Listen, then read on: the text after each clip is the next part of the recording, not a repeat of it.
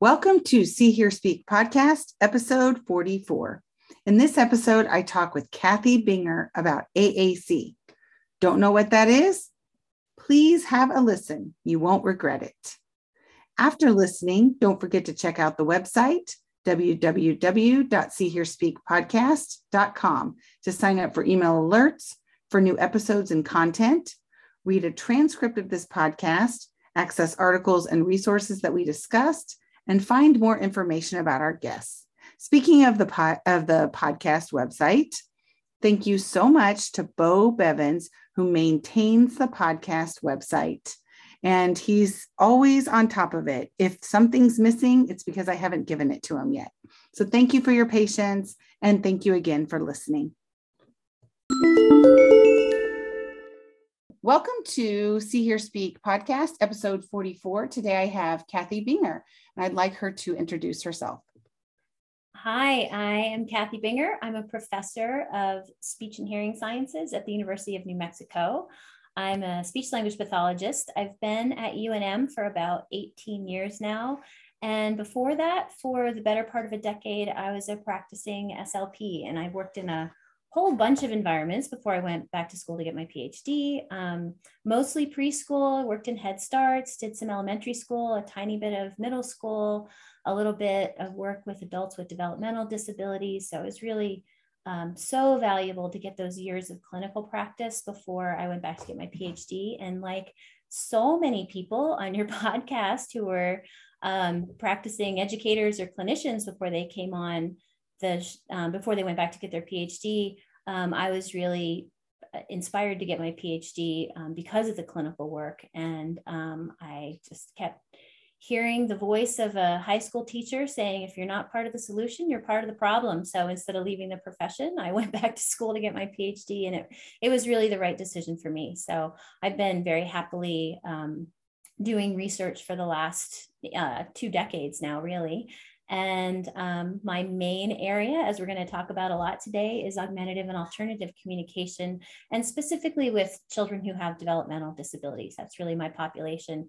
And also as part of what we're going to talk about today, with a huge focus on language development. So one of the main things I want to make sure I drive home in all the talks that I give is that the foundation of what I do is not about technology. The foundation of what I do is the same foundation as all the things that you do, Tiffany, and it's about language at the core of all of it. And it's really easy for folks to lose sight of that. So there's a little bit of an introduction.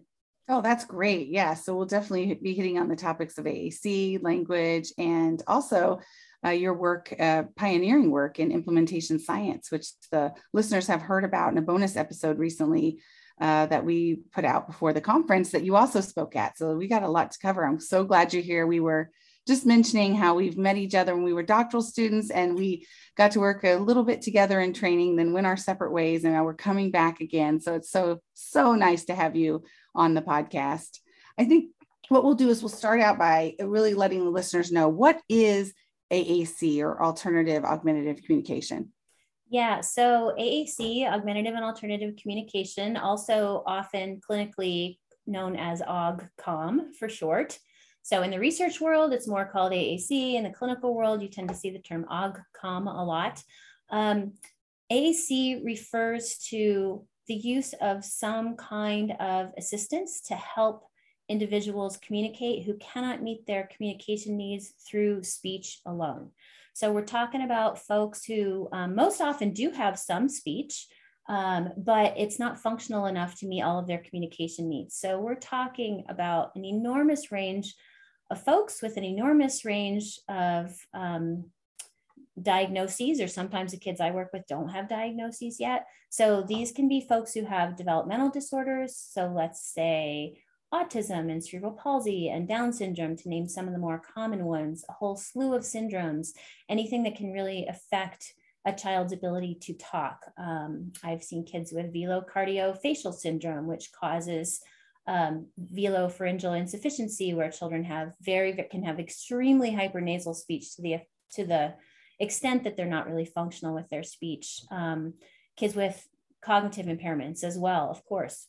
And not just kids, but adults. Of course, kids with autism become adults with autism. So adults with developmental disabilities as well. And then folks with acquired disorders as well. So traumatic brain injury, stroke being a couple of the big ones, all kinds of dementia, primary progressive aphasia. So AAC can be useful across the board, basically for anyone whose speech isn't functional to meet their communication needs. And then further, another way to look at AAC is to look at aided versus unaided AAC. Unaided simply means you're still using your own body to communicate. You're not using anything external to the body. So sign language is a form of unaided AAC, gestures, gaze, basically using your body in any way to help you communicate. That's unaided AAC. And then aided AAC, which tends to be what people think about more when they hear the term AUGCOM or AAC. It can be low tech or no tech, where you have individual picture symbols that you're using, or pictures on a page, or a communication book that's all low tech paper based or no tech paper based, all the way up through highly sophisticated communication devices. Think Stephen Hawking, for those of you who've been around a while, and with voice output. And in recent years, we've seen much better access in some ways to AAC, because we now have software programs that we can put on mobile devices like iPads that have made AAC solutions so much more affordable for so many more people. So there's a huge range of people we're talking about, and also a huge range of technologies within aided AAC that we're talking about as well. How do you determine if a person, adult or child, needs or would benefit from AAC? So the bar is really low.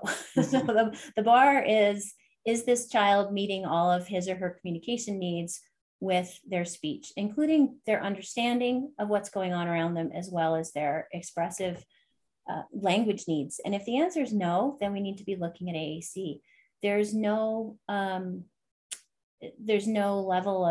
set level of intelligibility a person has to have, or anything like that. And something that's really, really important that I want to get across, because this is probably the number one myth about AAC with children. The myth is that that AAC may prevent a child from talking. And we now know with absolute certainty that that's not true. Anybody who's worked clinically a lot with AAC has known that from their own practice for years. We now really have the research evidence to back that up, which a lot of us are, heaving huge sighs of relief of now having that evidence base out there that we can say that with real assurance. What we see happening with kids who are given access to appropriate AAC as well as appropriate instruction is that it can help their speech. It does not hurt their speech, and it can certainly help their speech. And there may be I shouldn't say huge, but a number of factors that can really contribute to that. For example, using a voice output device like an iPad with a communication app, every time a child selects a picture to say a word, they hear that word said in exactly the same way every single time. So they're getting a regular speech model for them, and they're making those selections themselves, and they're getting that feedback. So that may be one part of it. And then there's another level to that too, which is that we don't want to ever be denying a child the ability to communicate if they can. So I'll give you a quick example. I work with preschoolers mostly, exclusively for the last number of years. And I hear the same story time and time again from families who come see us, which is my child is frustrated, or my child is shutting down, or both. So we have these even, 2-3-year-old kids who are coming in who don't have access to a viable form of communication, and they're getting really frustrated. And then it creates all these additional problems. So AAC can also be used to help prevent behavioral issues that are really just a form of frustrated communication, and as well as support their language skills as well. That makes good sense. I could imagine that, you almost might feel a bit defeated if you come in as a parent and someone says you should use this device to help your child communicate. It's not a use it or lose it situation. Absolutely with not. Speech. Like it's, that's going to help them communicate and be less frustrated and get reinforcement for maybe producing words and understanding language in a different way because of having that support. I'm wondering, with the kids you see, how do they typically get to you, or how do they get an AAC? Yeah. So, there's one thing I wanted to say up for a second. To think about it from another perspective, if you think about who kids are around, kids are almost exclusively around people who are talking to them. Yeah. And people, so what are they getting bombarded with all the time? And I mean, bombarded in a good way. Like, they're constantly getting exposed to people who are talking. So what do they want to do? They're hardwired to do what everybody else does. Like, they would talk if they could. They're not being stubborn about it. There's some issue that's going on, or a host of issues potentially going on that are preventing them from being more communicative. And we may not know what that is when the kids are really young, but whatever it is, they're going to talk if and when they can talk. And could they potentially also benefit from speech therapy to help them? Absolutely. So this isn't an either or situation where you have to pick one or the other, or should you pick one or the other? It's, we want to be supporting all forms of communication. So how do kids come to me? So for me in particular, it's going to be through our recruitment efforts and building partnerships with mostly SLPs, speech language pathologists in our community, and working with them, and hopefully doing good services in our intervention studies, so that they want to keep sending folks to us over time. I mean, it's really, in particular, it's that you find folks at all kinds of different stages in the process, but mostly with the kids I work with, we're usually their first stop. So an educator or a clinician has gotten a flyer, or has, we've reached out to them in some way, and they realize that they do have kids on their caseload who are meeting these criteria of not meeting all of their communication needs with their speech. So they don't have AAC use when they come to you? I guess I'm kind of getting at that. Okay. No, that's very few of them do. There's a huge problem with that. People are still tending, truly throughout the country, and as far as I can tell throughout the world, of there's still a lack of awareness of getting folks to us early on. A lot of parents who are I'm going to say privileged and savvy, who and educated, who have those means, will go online and go seek things out for themselves.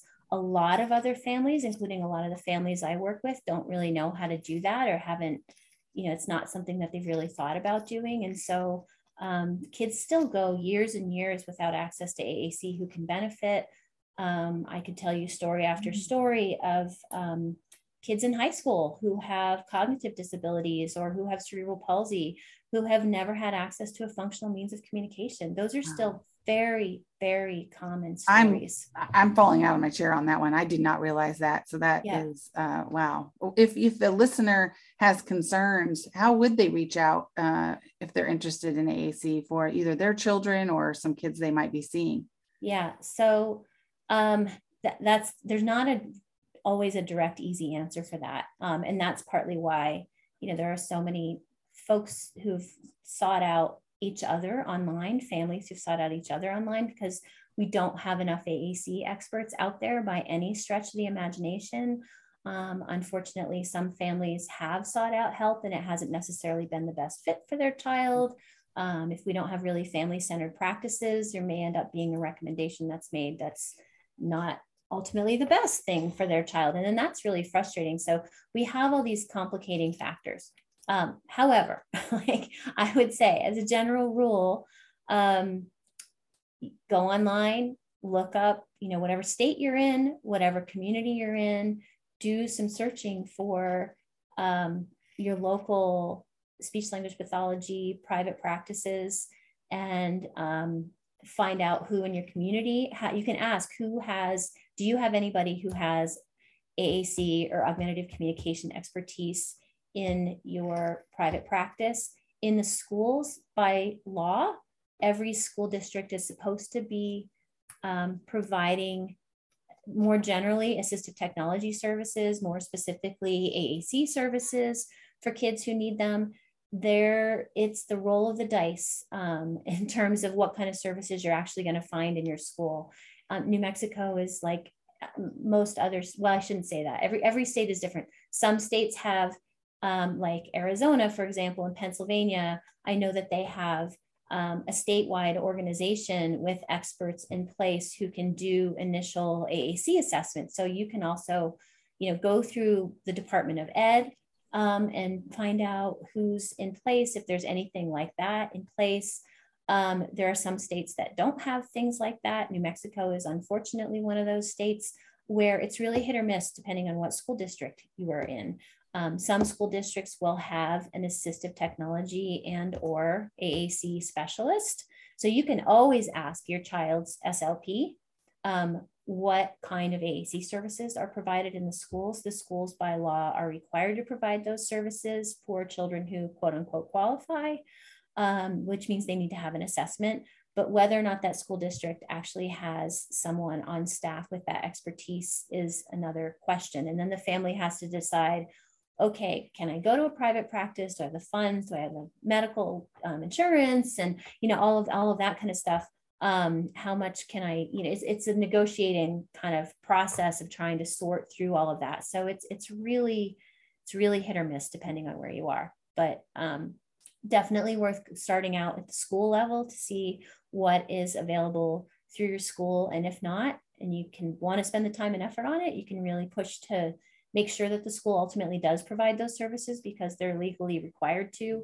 And you can also seek out private services as well. If there's a university, every state in the union in the US has a speech and hearing program. So you can also always go to university speech and hearing programs and ask, because usually there's somebody, somebody like me or somebody clinical at the university setting who, if they don't have that expertise, there should be somebody there who has some idea of who in the area does have that kind of expertise. So long answer to what should be should have been a simple answer to your question, but there isn't one. Well, a theme across a lot of episodes on this podcast are under identification and inconsistency and support. So it's right in line with what, we see. I just was surprised. I didn't realize it was also the case. And so glad you're doing this work. I'd love to hear about some of the research you're doing to address some of these issues and just in general, the work you're doing in AC in children. Sure. I'd be, of course, what do we love to talk about more than our own research? So that's what we love to do. So I'll start with a little story. I have to definitely start by talking about my research partner, Jennifer Kent Walsh. She is at the University of Central Florida, and she and I met when we were doctoral students at Penn State.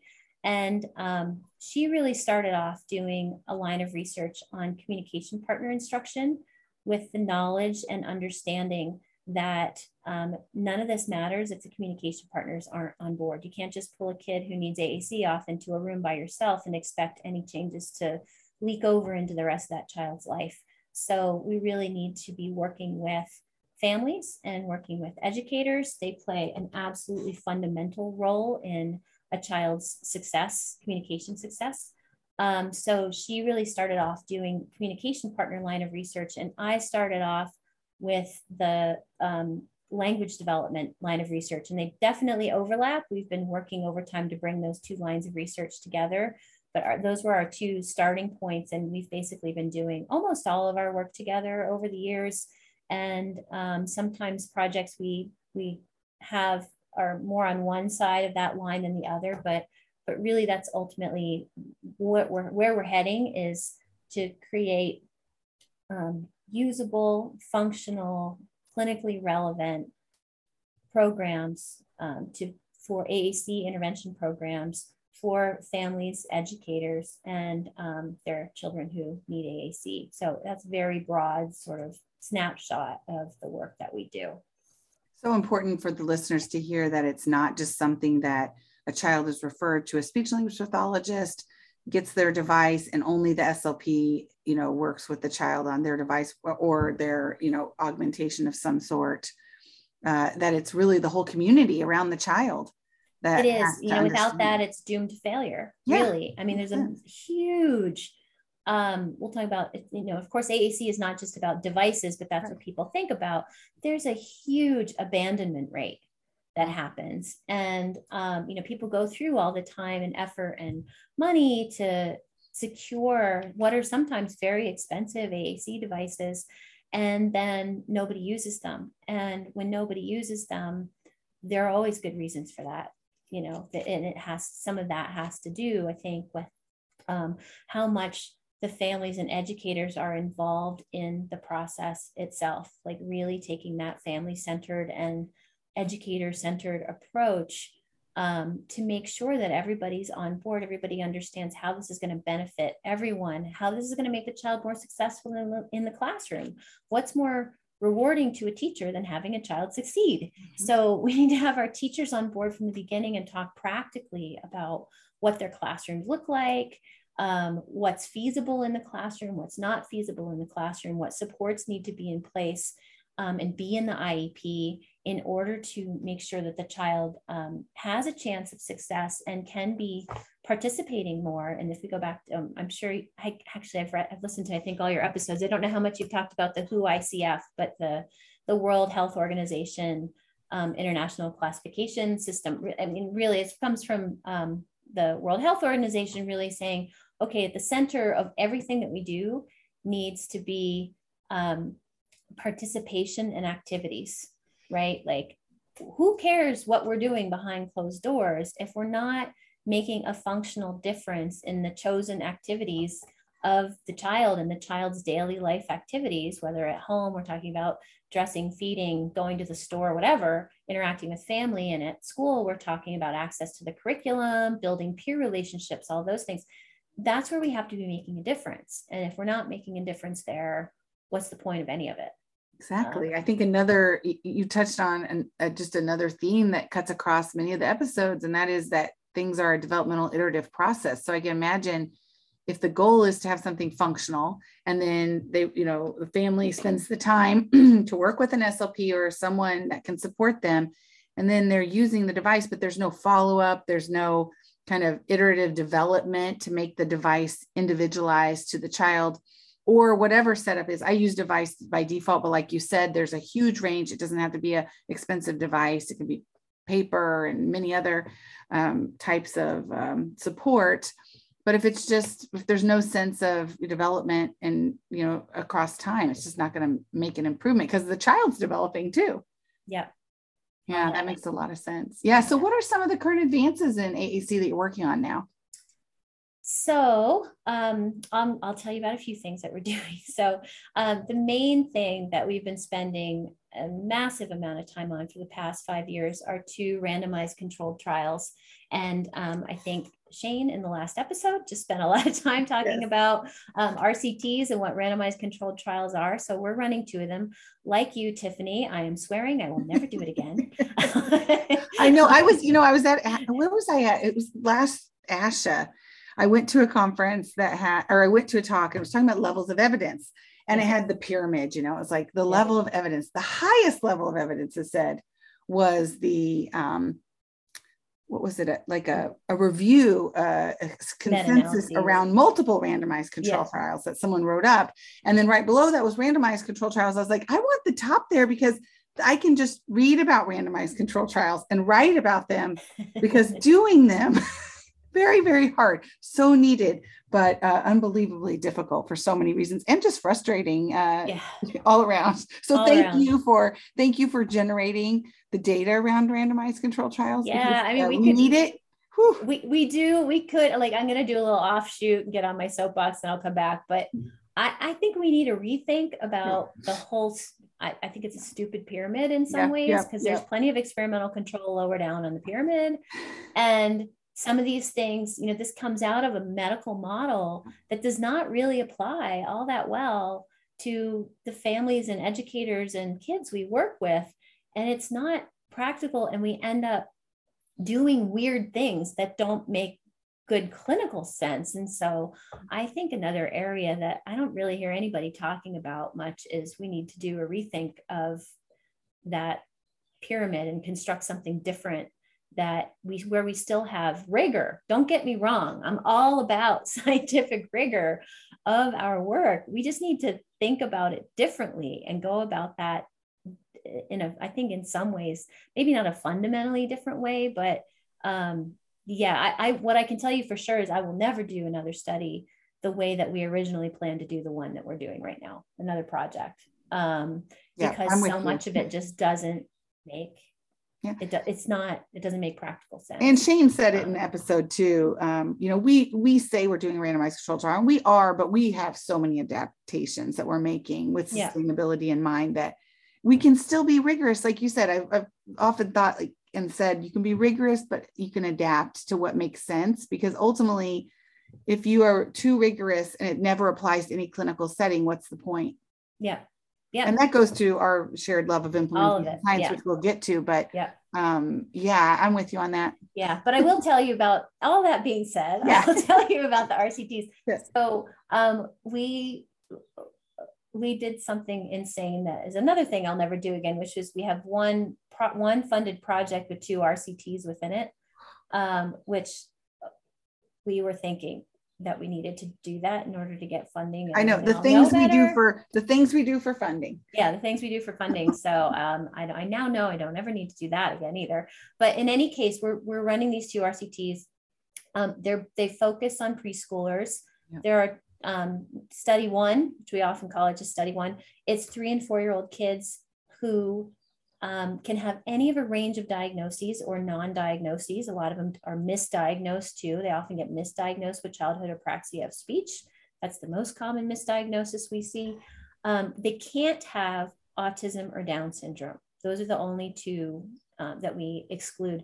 They need to be able to direct select, meaning that they have a finger, a fist, something that they can use, so knuckle, to access a certain number of symbols on a display, because that's what we're using for our intervention. Another side note, we need tons of intervention with kids who have more motoric limitations. And now those are some of the hardest kids to study. But in any case, our kids have to be able to direct select, and they have to have, and there's of course, a particular way we're measuring it. They have to have intelligibility of, or I should say comprehensibility of less than 50% on a task that we give them to do. And we have an unfamiliar listener listening to a recording of them. And that's what we base their intelligibility on.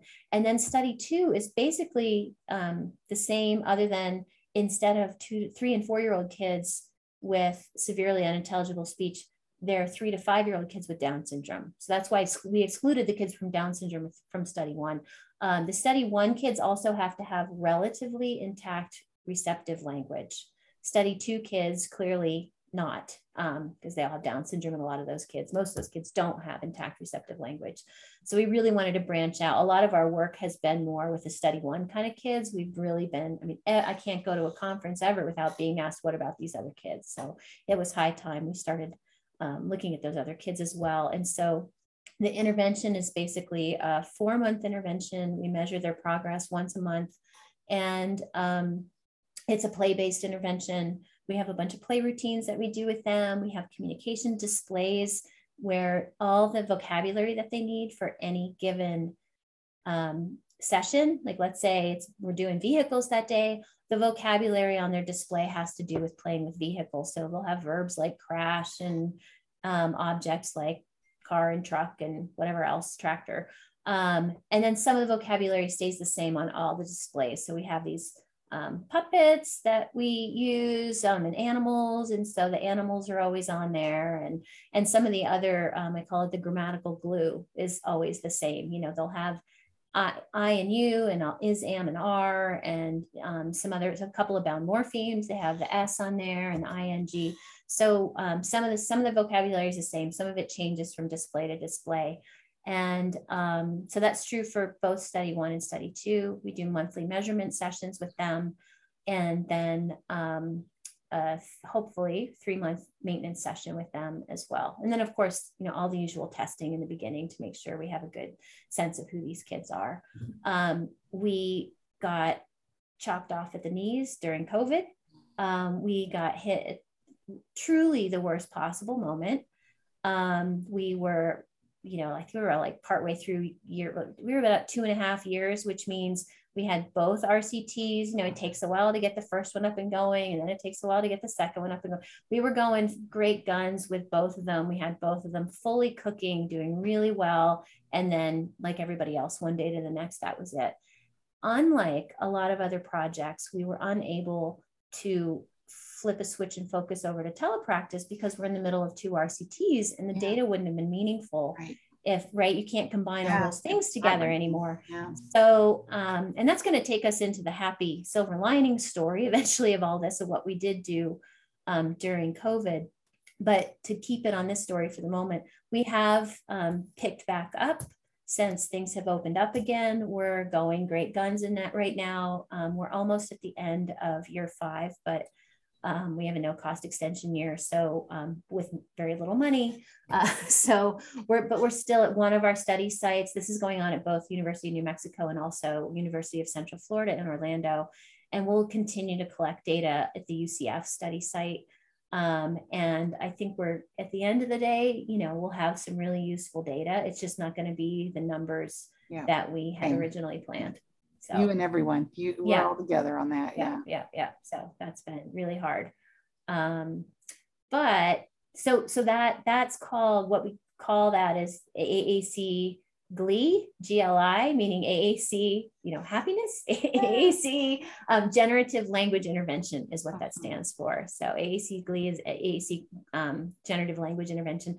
And there are really 3 fundamental components to our AAC intervention, which is the same 3 components you see in I think all really solid interventions, which I call it the 3 tips, TIPZ, to effective communication. You need, the T is technology, the I is instruction, and the P is personalization. So TIP with a small z, technology, instruction, and personalization. The technology, I wish the T weren't first, because it's not primarily about the technology. It's if you don't have the instruction, you cannot just hand a kid an AAC device, however great or well suited it is for the kid, and expect them to take off on their own. Very, very few of them can do that. Almost all of them need a level of instruction and also personalization, because we all have things that go on in our lives that are different from other people. And so we need that personalization as well. So that's one of the main things that is the main thing we've been doing for the last number of years. So. And what's that silver lining? So the silver lining is the measurement work that we've been doing. Oh, great. I want to hear about that. Yeah. So when we got shut down, we spent the first length of time figuring out how to do data sharing in a serious way across both our study sites. I mean, that's the kind of thing that whoever thinks about that, but we had hundreds and hundreds of hours of video files that are huge files, not to get too much in the weeds with your audience here, but just the amount of time, effort, and work that it takes to be able to share those from one university to the next in a way that's approved and is safe and that's protecting the data and all that stuff. Like, there's just a whole level of, crap, how are we going to do? And nobody can be in the lab. Everybody's working from home. So you can't just keep things on lab computers. I mean, so it took us a while, of course, to sort through all that. And then I did know immediately how we were going to spend our time, because the way I think about it is, we were originally going to do the 2 RCTs, and then we were going to do this measurement project. What ended up happening is, okay, we're doing the 2 RCTs, but at a much scaled down level than we had originally planned.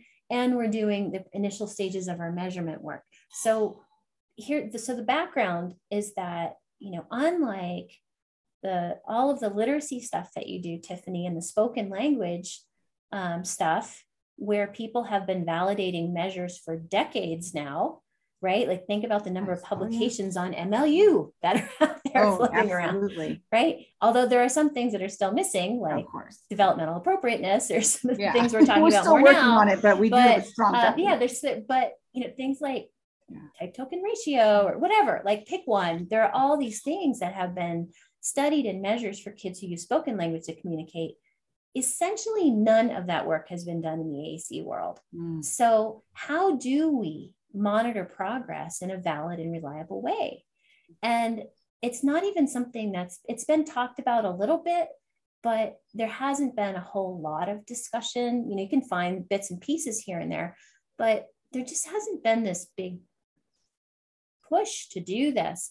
But it's a massive need, especially, researchers out there really fundamentally understand the need for good measures. We need to be able to accurately measure what we're doing, and they need to be developmentally appropriate as well. And so what I just think is so elegant and awesome is that we have this really unique opportunity to validate a whole host of measures all at once, because we're borrowing heavily from the known valid measures in spoken language, which we cannot assume are going to be valid for kids who need AAC. And I'll give you a firm example of that in a minute. Mm-hmm. But we have these ideas of things that work as we're tracking progress over time. We want to track how kids are doing with their grammar development, with their semantic development, et cetera. So we can borrow some measures, we can adapt some measures, and then we can look at new measures as well. So we spend a lot of time thinking about what those things might be as a first shot. And I think we just had our first publication about this just came out within the last couple of weeks.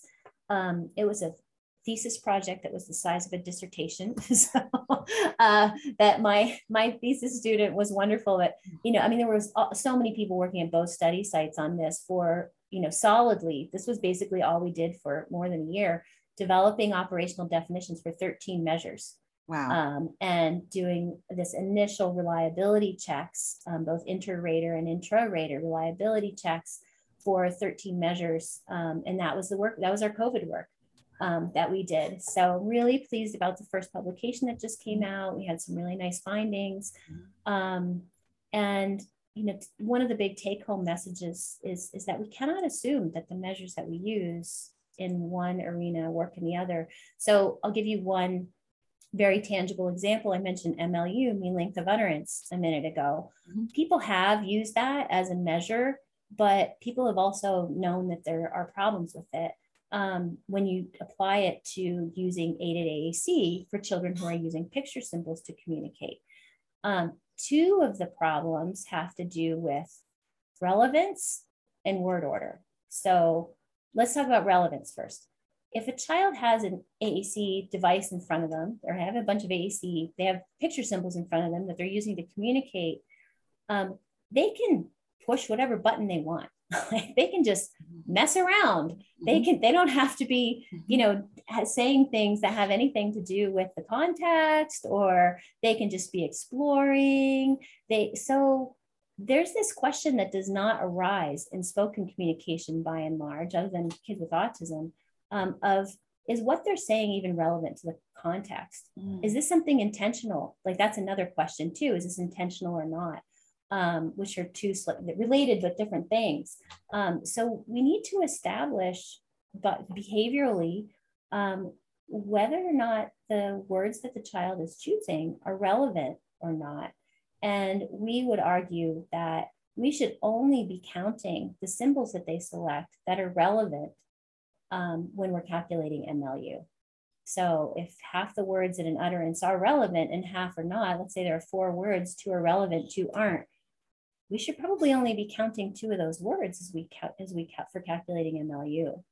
And then the word. Go ahead. I was just going to say, does that result in an inflated MLU then? Absolutely. Okay. Right. So. Right. Okay. So if you have a child and you're getting a mean length of utterance, you take a language sample, you listen to all the words they say, and you determine, this is the length of utterance of, this in sentence is kind of right. Similar to utterance. But, yeah. So then you'd say like 4 words, 3 words, 2 words, 5 words, but you never really think about, did they intend to, or was that relevant to the conversation or the sample? And so they might get a mean, utterance of 3, let's say 3. Yeah. So on average, their sentence is 3 words. And you're saying that what you saw was that they would push multiple ones, but maybe it was an exploration stage or it wasn't as relevant. So it could look like their mean symbol use, how many symbols they push for topic or sentence, that it could look like they were at 4 or 5 when they really, if you looked at relevance, were only at 2. Exactly. Wow. Yeah. So, and we certainly theoretically, we would expect that to happen more on the early end of using AAC, where children are in that exploration phase. It may be more of an issue longer for some kids with autism, or that's also up to interpretation. How good of a job are we doing in interpreting what they think is relevant? So it's not always an easy thing to establish, but we have actually one of the papers I gave you to post, the 2020 paper that has Nancy Harrington and Quinn Hollerbach on it, where we talk in depth about some of these things and that relevance question and where we would expect that. Like we really look at that, a low level phase 1 kind of issue of something, but something we need to be tracking. So it's maybe a really good measure that's a unique AAC measure for clinicians to be using early on is just the percentage of relevant symbols that the child selects. Like that can be a way to monitor some progress there. Whereas we tend to just wait to measure it until they are relevant, right? Like, but we're missing this. Maybe we can show some real progress with these kids in the initial stages when people are just frustrated that they're saying a lot of irrelevant things. Well, let's measure it. Like, let's show that they're increasing their relevance in what they're producing. So that's one piece of it that we think is important. And it's going to be more of an issue, obviously, for some kids than others. We see some kids who really don't have an issue with that at all. What an important part of the work you're doing, because with randomized control trial, the backbone is measurement, because how do you know it's effective if you don't have a measure that measures change accurately? So I can imagine in your case, that could be really tricky, because if there's an exploration phase that makes the MLU look longer, and then over time, it actually goes down. And that's the opposite of what you'd want to see in spoken language, because the whole goal in spoken language intervention is to get the MLU longer, to get longer, more complex sentences that a child's producing to convey their wants and needs. And you might see the reverse pattern. So I can see that being a really tricky aspect of that work. So that really is a silver lining. Yeah. And the other huge piece of that's been a known issue in AAC for aided AAC for ages is word order. Like you don't see those problems with word order that you see in spoken language. We've done some work to show that some very preliminary work, but that showed some real patterns of it tending to be a problem more in certain types of utterances than other types. And we have some thoughts about why that may be happening. But in any case, kids do mix up the order of things, and there's people have done, there are a couple groups, one group in particular has done quite a bit of work trying to see if there are particular patterns that children tend to have. For example, do most children tend to put the verb first and then put, what do they have? What we see is nope. Within children and across children, there's a lot of variability in that, at least. I don't want to go too far down that road, but we know that there are some issues with word order with these kids. We really need to look at the nature of the word order, not with typically developing kids we bring in to do AAC research with. I think hopefully that ship has pretty much sailed, because I think there's some fundamental issues with doing that. But with our kids who are really needing AAC, we still see some issues with that. And so, do you want to give kid credit? Let's take a sentence like cow in barn. I overuse that example, but whatever. And let's say the kid says cow barn in. Do you really want to give a kid full credit for having a 3-word utterance? If the kid says cow barn in, or barn in cow, or in barn cow, I don't want to give the kid full credit for that. So with our new MLU measure that we're developing, at least for the moment, as a first shot at it, we're just giving the kid half credit if they have a word order issue in the utterance. And if the word order is such a mess that you don't even know what the utterance is, they don't get any credit. Right. So we have a little formula that we've developed we call it weighted mean length of utterance in symbols, where you take the child's number of relevant symbols times their word order score, which is going to be a 0, 1, or a 0.5. And that's their word order score for each utterance. So, we could probably do a 5-year project or a 10-year project just on that, and really looking at what's the best formula for weight and at different points, and should it change over different points in time? As a child gets longer and longer utterances, they make one word order error. Do you really want to chop it in half? No, we don't want to do that. So we're not sure what to do about that yet, but early on, we're feeling pretty good about that measure right now. So that's just one example of the most complicated one for sure, but of some of the measurement work that we're doing and trying to sort out these previously unsolved problems. And then going through that quite painful process of validating measures of, all right, we need to look at reliability. We need to inter-rater reliability, intra-rater reliability. We need to look at developmental sensitivity. We need, there are a whole host of factors that we need to look at and have. So that's really what we're hoping is going to be our next big project to come out of all of this, is to do a dedicated project just with continuing the measurement work and looking at other aspects toward validation of these measures. But I hope you do, because it really does tie right back to that functionality we mentioned in use, because if you want to determine whether something's working, you have to have the good, appropriate, reliable and valid and measurement to determine if it really is. It can't be subjective. It has to be something that's much more objective to determine if it's working for the child and how it's helping them to function and improve over time. So and then there's the researcher dilemma of, okay, do we put off doing intervention research until we have all these valid measures? So it's this constant sort of, all right, how do we juggle all of this? Because we can't, okay, that's 20 years. Are we really not going to do any intervention research for the next 10 years, 20 years? No, we're not going to. So it's a juggling act and a selling act toward funding too, of trying to convince people to fund the intervention research while we are still doing the measurement research as well. Absolutely. I mean, I think that approach of doing it at the same time makes the most sense for our clients and that we serve. But yeah, it's a hard sell sometimes because they each need their own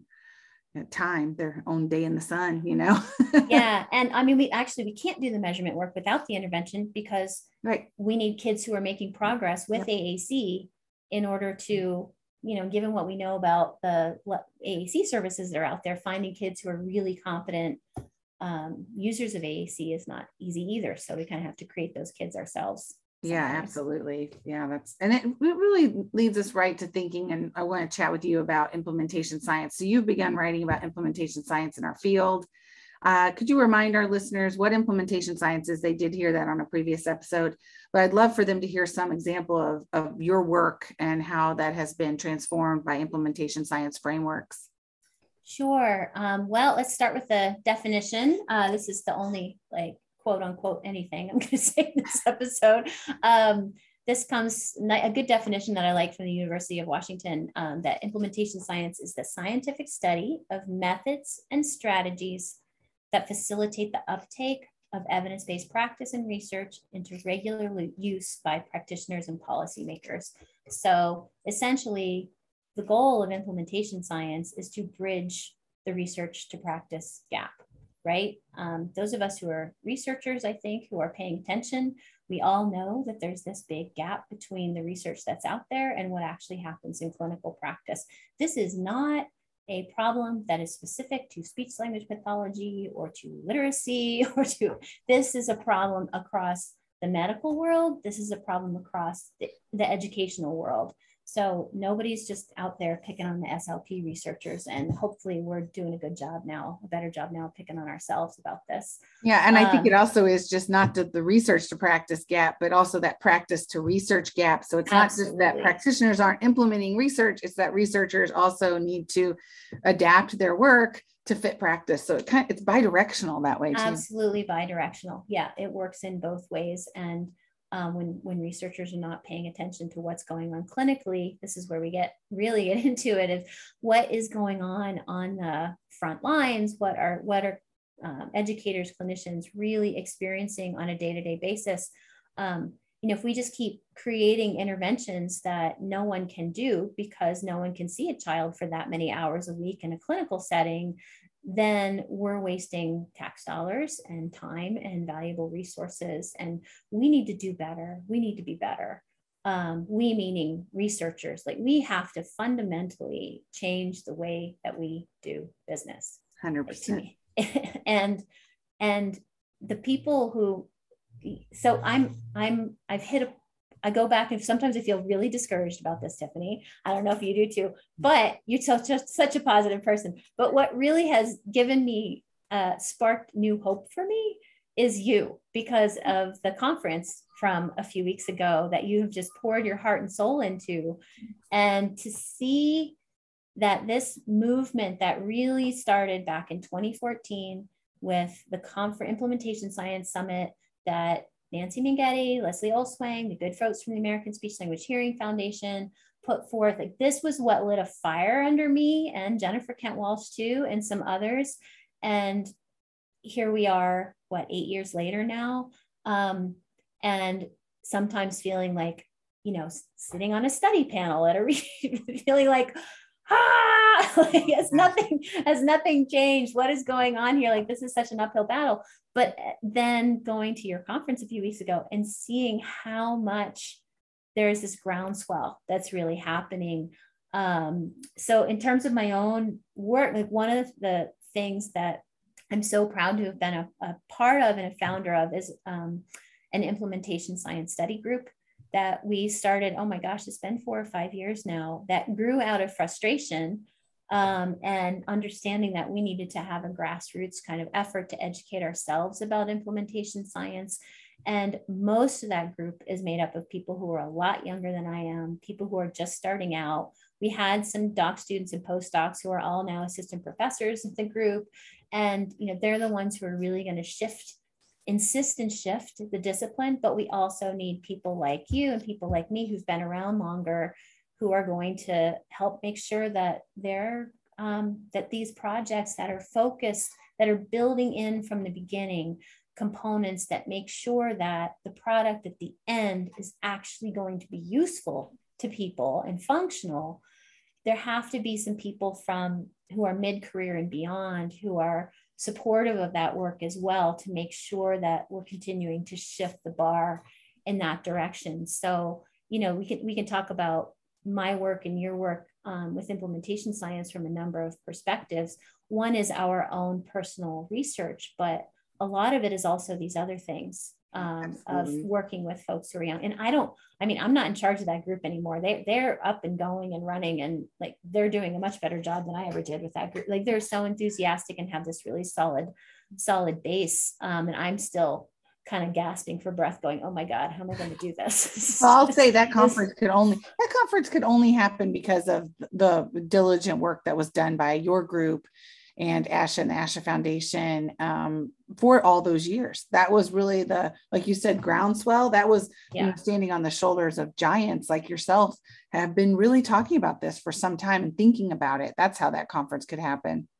Yeah, it takes a lot of people, and it comes from the best possible place, which is, what do we care about at the end of the day? What we care about at the end of the day is that the children we work with, in our case, it's children, our clients we work with, have better outcomes and are meeting their communication potential.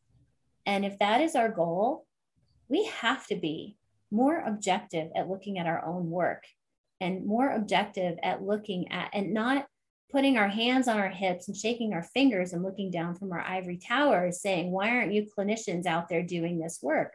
Well, it's our fault. Our fingers need to be pointed at ourselves. Absolutely. And we need to be doing our work differently from the very beginning, so that we're building programs that are actually useful and not giving other people guilt complexes about it. And so that I think this whole way of doing business is so inspiring, because it levels the playing field where we're truly involving our stakeholders, educators, families, from the very beginning, and building programs that actually make sense.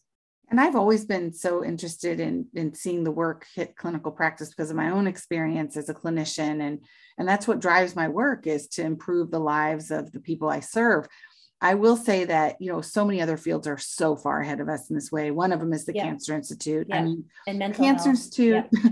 And as a cancer patient myself, I saw that firsthand in every study I was in. Every study involved my input. Yes. Even basic science studies involved my input. There was always an eye towards sustainability. The National Institute of Cancer has been, the leaders in implementation. David Chambers, science. And it's incredible, amazing what they're doing, and we as a field, all fields could really learn from that model. To maintain rigor but do it in a way that makes the uptake of scientific discoveries immediately applicable to the client. Because isn't that what we all want anyway, as our own and self? Doing it the old school way doesn't work. Like, no, we know this. No. Now, I will also say, people of our point in our career and our mentors, there are some folks out there who are on board and can, there are other folks for whom that is a terrifying thought, to look back at your own career and to say, to be able to admit that the work that you've just spent all your life doing is not making the impact because of your own decisions that you made. Hard. But we have to have humility around that. And instead, I think, recast that as, okay, this is the foundation, but now we have to change. And so, there's a good foundation there, but there's also a huge but there, which is, I will say unequivocally, I don't think we should be funding any more studies, any more clinical practice studies in our discipline that do not integrate some aspect of implementation science into them. It just doesn't make sense. No, I agree. And we have to think about the use of our tax dollars. I mean, I've made so many mistakes along the way in terms of just thinking that, I was trained, like my role is to create the science and someone else will implement it, or someone else will figure out how to adapt it. That was what I thought my role was, even though it felt pretty uncomfortable. And I think that we have to acknowledge that doesn't happen. That just doesn't happen. I mean, there's great science showing that you don't just do science and then it gets into clinical practice. Right. That's not how it works. And so I think we have to acknowledge that we've tried that approach. It doesn't work. So now we have to adapt to make sure that what we're doing matters for the clients we serve. And that's a whole science of implementation science. It is. And changing and thinking carefully about the systems that we have to change within our institutions to support that. Something that I've talked about with Natalie Douglas, who's a great, has a huge focus on implementation science, and her area of study is with skilled nursing, in skilled nursing. And she talks about how the publication needs to be the first step, not the last step, in terms of dissemination. Peer-reviewed publications that are sitting in research journals, I don't think clinicians should feel badly who are out there who aren't constantly having their noses in the literature and trying to implement. That stuff was not written for them. That stuff was written for a research audience. Those are not clinical. Those are research papers. They are sent to other researchers. They are reviewed by other researchers. They have to meet research standards. I was a clinician for a lot of years and tried to do the right thing. And I was so frustrated, I almost left the discipline. I mean, I seriously almost left. I thought I was going to leave the discipline because I felt so badly and so guilty all the time about not doing the things that I was taught to do. But it's not the right way to think about it. We have to do our jobs differently. And those kind of peer-reviewed publications need to be step one. I agree. I agree, Natalie. I really connected on that during the implementation science conference, because I think that our publications need to be, it's saying the same thing in a slightly different way. I think our publications need to be the secondary product. The first product has to be, how do we communicate with our stakeholders in a way that is accessible to them? And then the publications are secondary to that. So for instance, working with school districts, we, and my collaborator, Rosanna Comostadu, created this amazing white paper, quote unquote, but it was basically just a report to the district to say, here's what we've done with you. Yeah. What do you think? And we had this great discussion around it. And it was like, here's the data. How can that change what you're doing? How can we do a better job in what we do next year?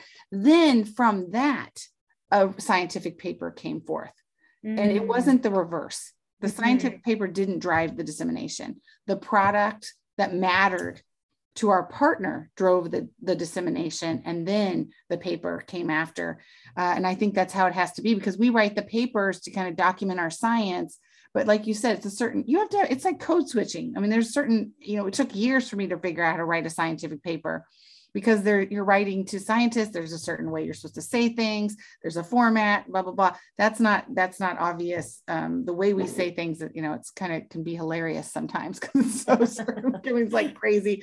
Some of the words that we say, but even the podcast is a good example of that. This podcast was driven by wanting to have a larger dissemination of what's going on, and evidence-based practice. And I was told when I started this podcast that it was a ridiculous idea. I mean, I'm sure you can relate to what and not be surprised by that. Right, because our systems within academia don't support you spending your time doing this. No way. It was like, oh my gosh, well, how are you going to write your papers? How are you going to do your grants? It's going to pull away. But actually, and I knew this was, usually I'm quite a rule follower. This was a case where I knew in my gut, I was like, nope, that's not right. This will help me to think more deeply about the science I'm doing to make a difference. This is not going to take away from my science. It's going to add to the science.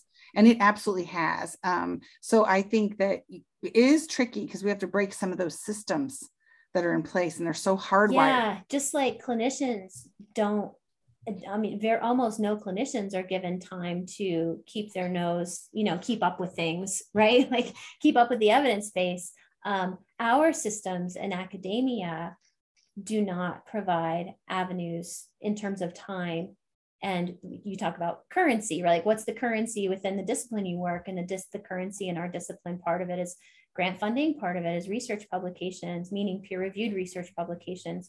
And we haven't created the currency yet within our own reward systems to value that kind of work.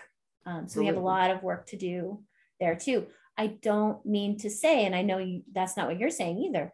Neither one of us are trying to say that we don't need the peer-reviewed publications, because that's the core of having believability in our work, right? Or is this actually valid? We don't want to be the rigor. If we don't have the rigor, we shouldn't be out there shouting it from the rooftops. You need the rigor too, but we need the rigor, and we need much better communication, dissemination. Absolutely. And I do think too, there is a place for some very basic science that can occur that we need to answer, like more, systems kind of level basic science. But I think that even in doing basic science, I would be hard pressed, at least in my area in particular, to think about doing a basic science approach that doesn't have an implementation arm to it. We are at that point in our field. So I think that we can always make improvements in that way.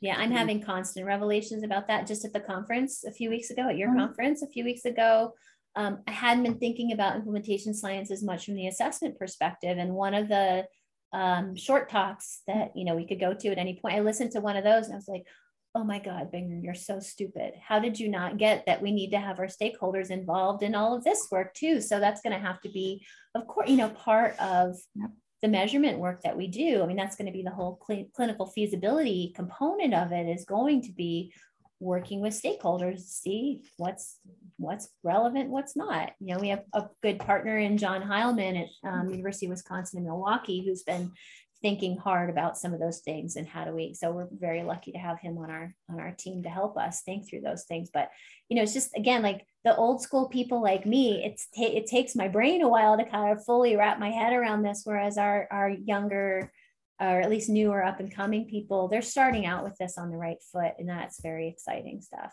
It is exciting. I have the same thought. I'm glad to hear you say that, because I have these thoughts often where I'm like, oh, I should have been doing that. Why am I not doing this? Like, well, yeah. So we're still always learning, but that's the exciting part too. Well, I'm going to be mindful of time. We've had such a great discussion. I want to hear what you're working on now that you're most excited about. Honestly, even though the work itself is tedious, the measurement work conceptually is one of the most exciting things.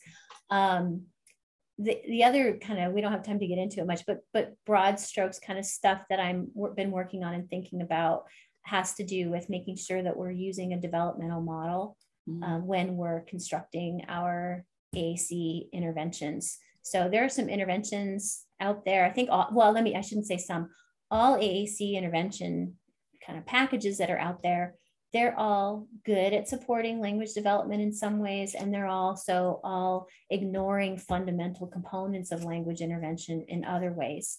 And so I'm working on a paper right now, and I've been talking about it for some time, that's focusing on how do we apply a developmental model first of all, why do we want to apply a developmental model? And then what are some things we want to think about as we're developing AAC interventions that fit within that? And And there's a couple other offshoot little projects that we're doing that have to do with some specific interventions right now that are very popular, but that are really lacking in certain fundamental ways, so that we end up making kids sound weird instead of having them sound like everybody else who talks in their community. We teach them to do things in odd ways, and there are reasons for that, but I think those reasons are often not good enough.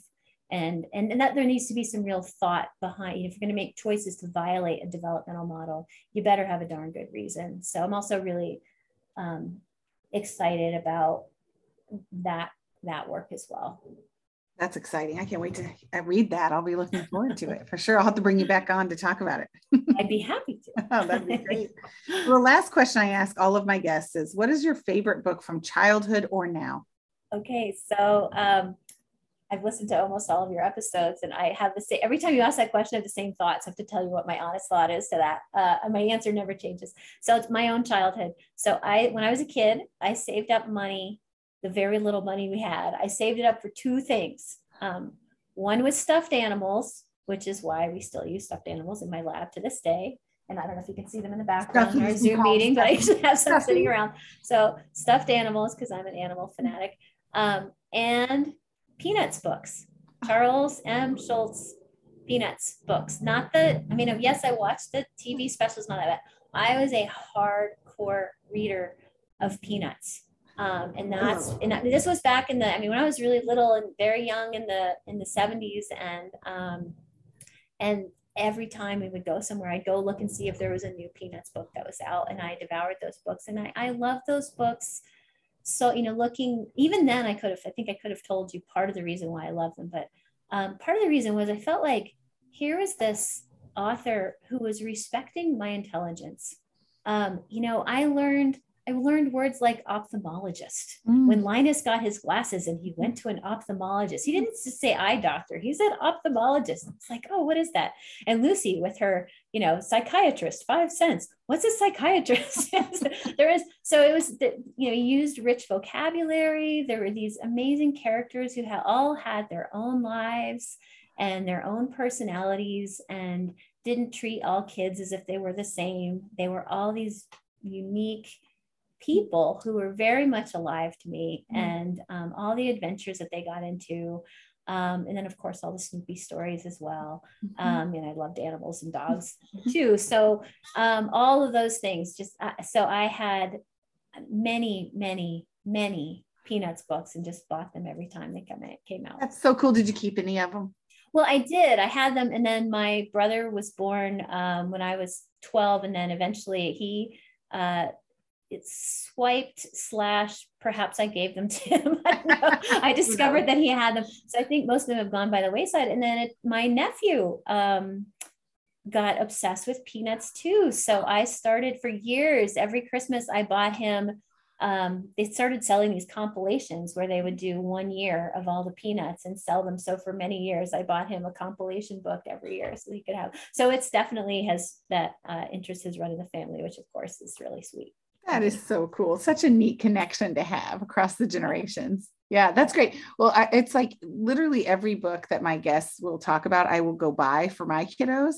So now I'm going to have to do that because they've watched the movie, but they haven't seen the compilation. So I'm going to have to go do that. I mean, there were fully fledged stories that went on for strip after strip after strip after strip. And he was a genius. He was really a genius. Wow, yeah. That's amazing. Well, thank you for sharing. Thank you so much for this amazing conversation and sharing the world of AAC with our listeners and talking more about implementation science. Well, I am absolutely thrilled to get to be on the podcast. I assign your podcast and one other one. My students have to do episodes in all of my classes now that are relevant to our material. They're just such high value and so accessible. So I so appreciate all of the work that you do, Tiffany, including the really important work on this podcast. So thank you so much. The feeling's mutual.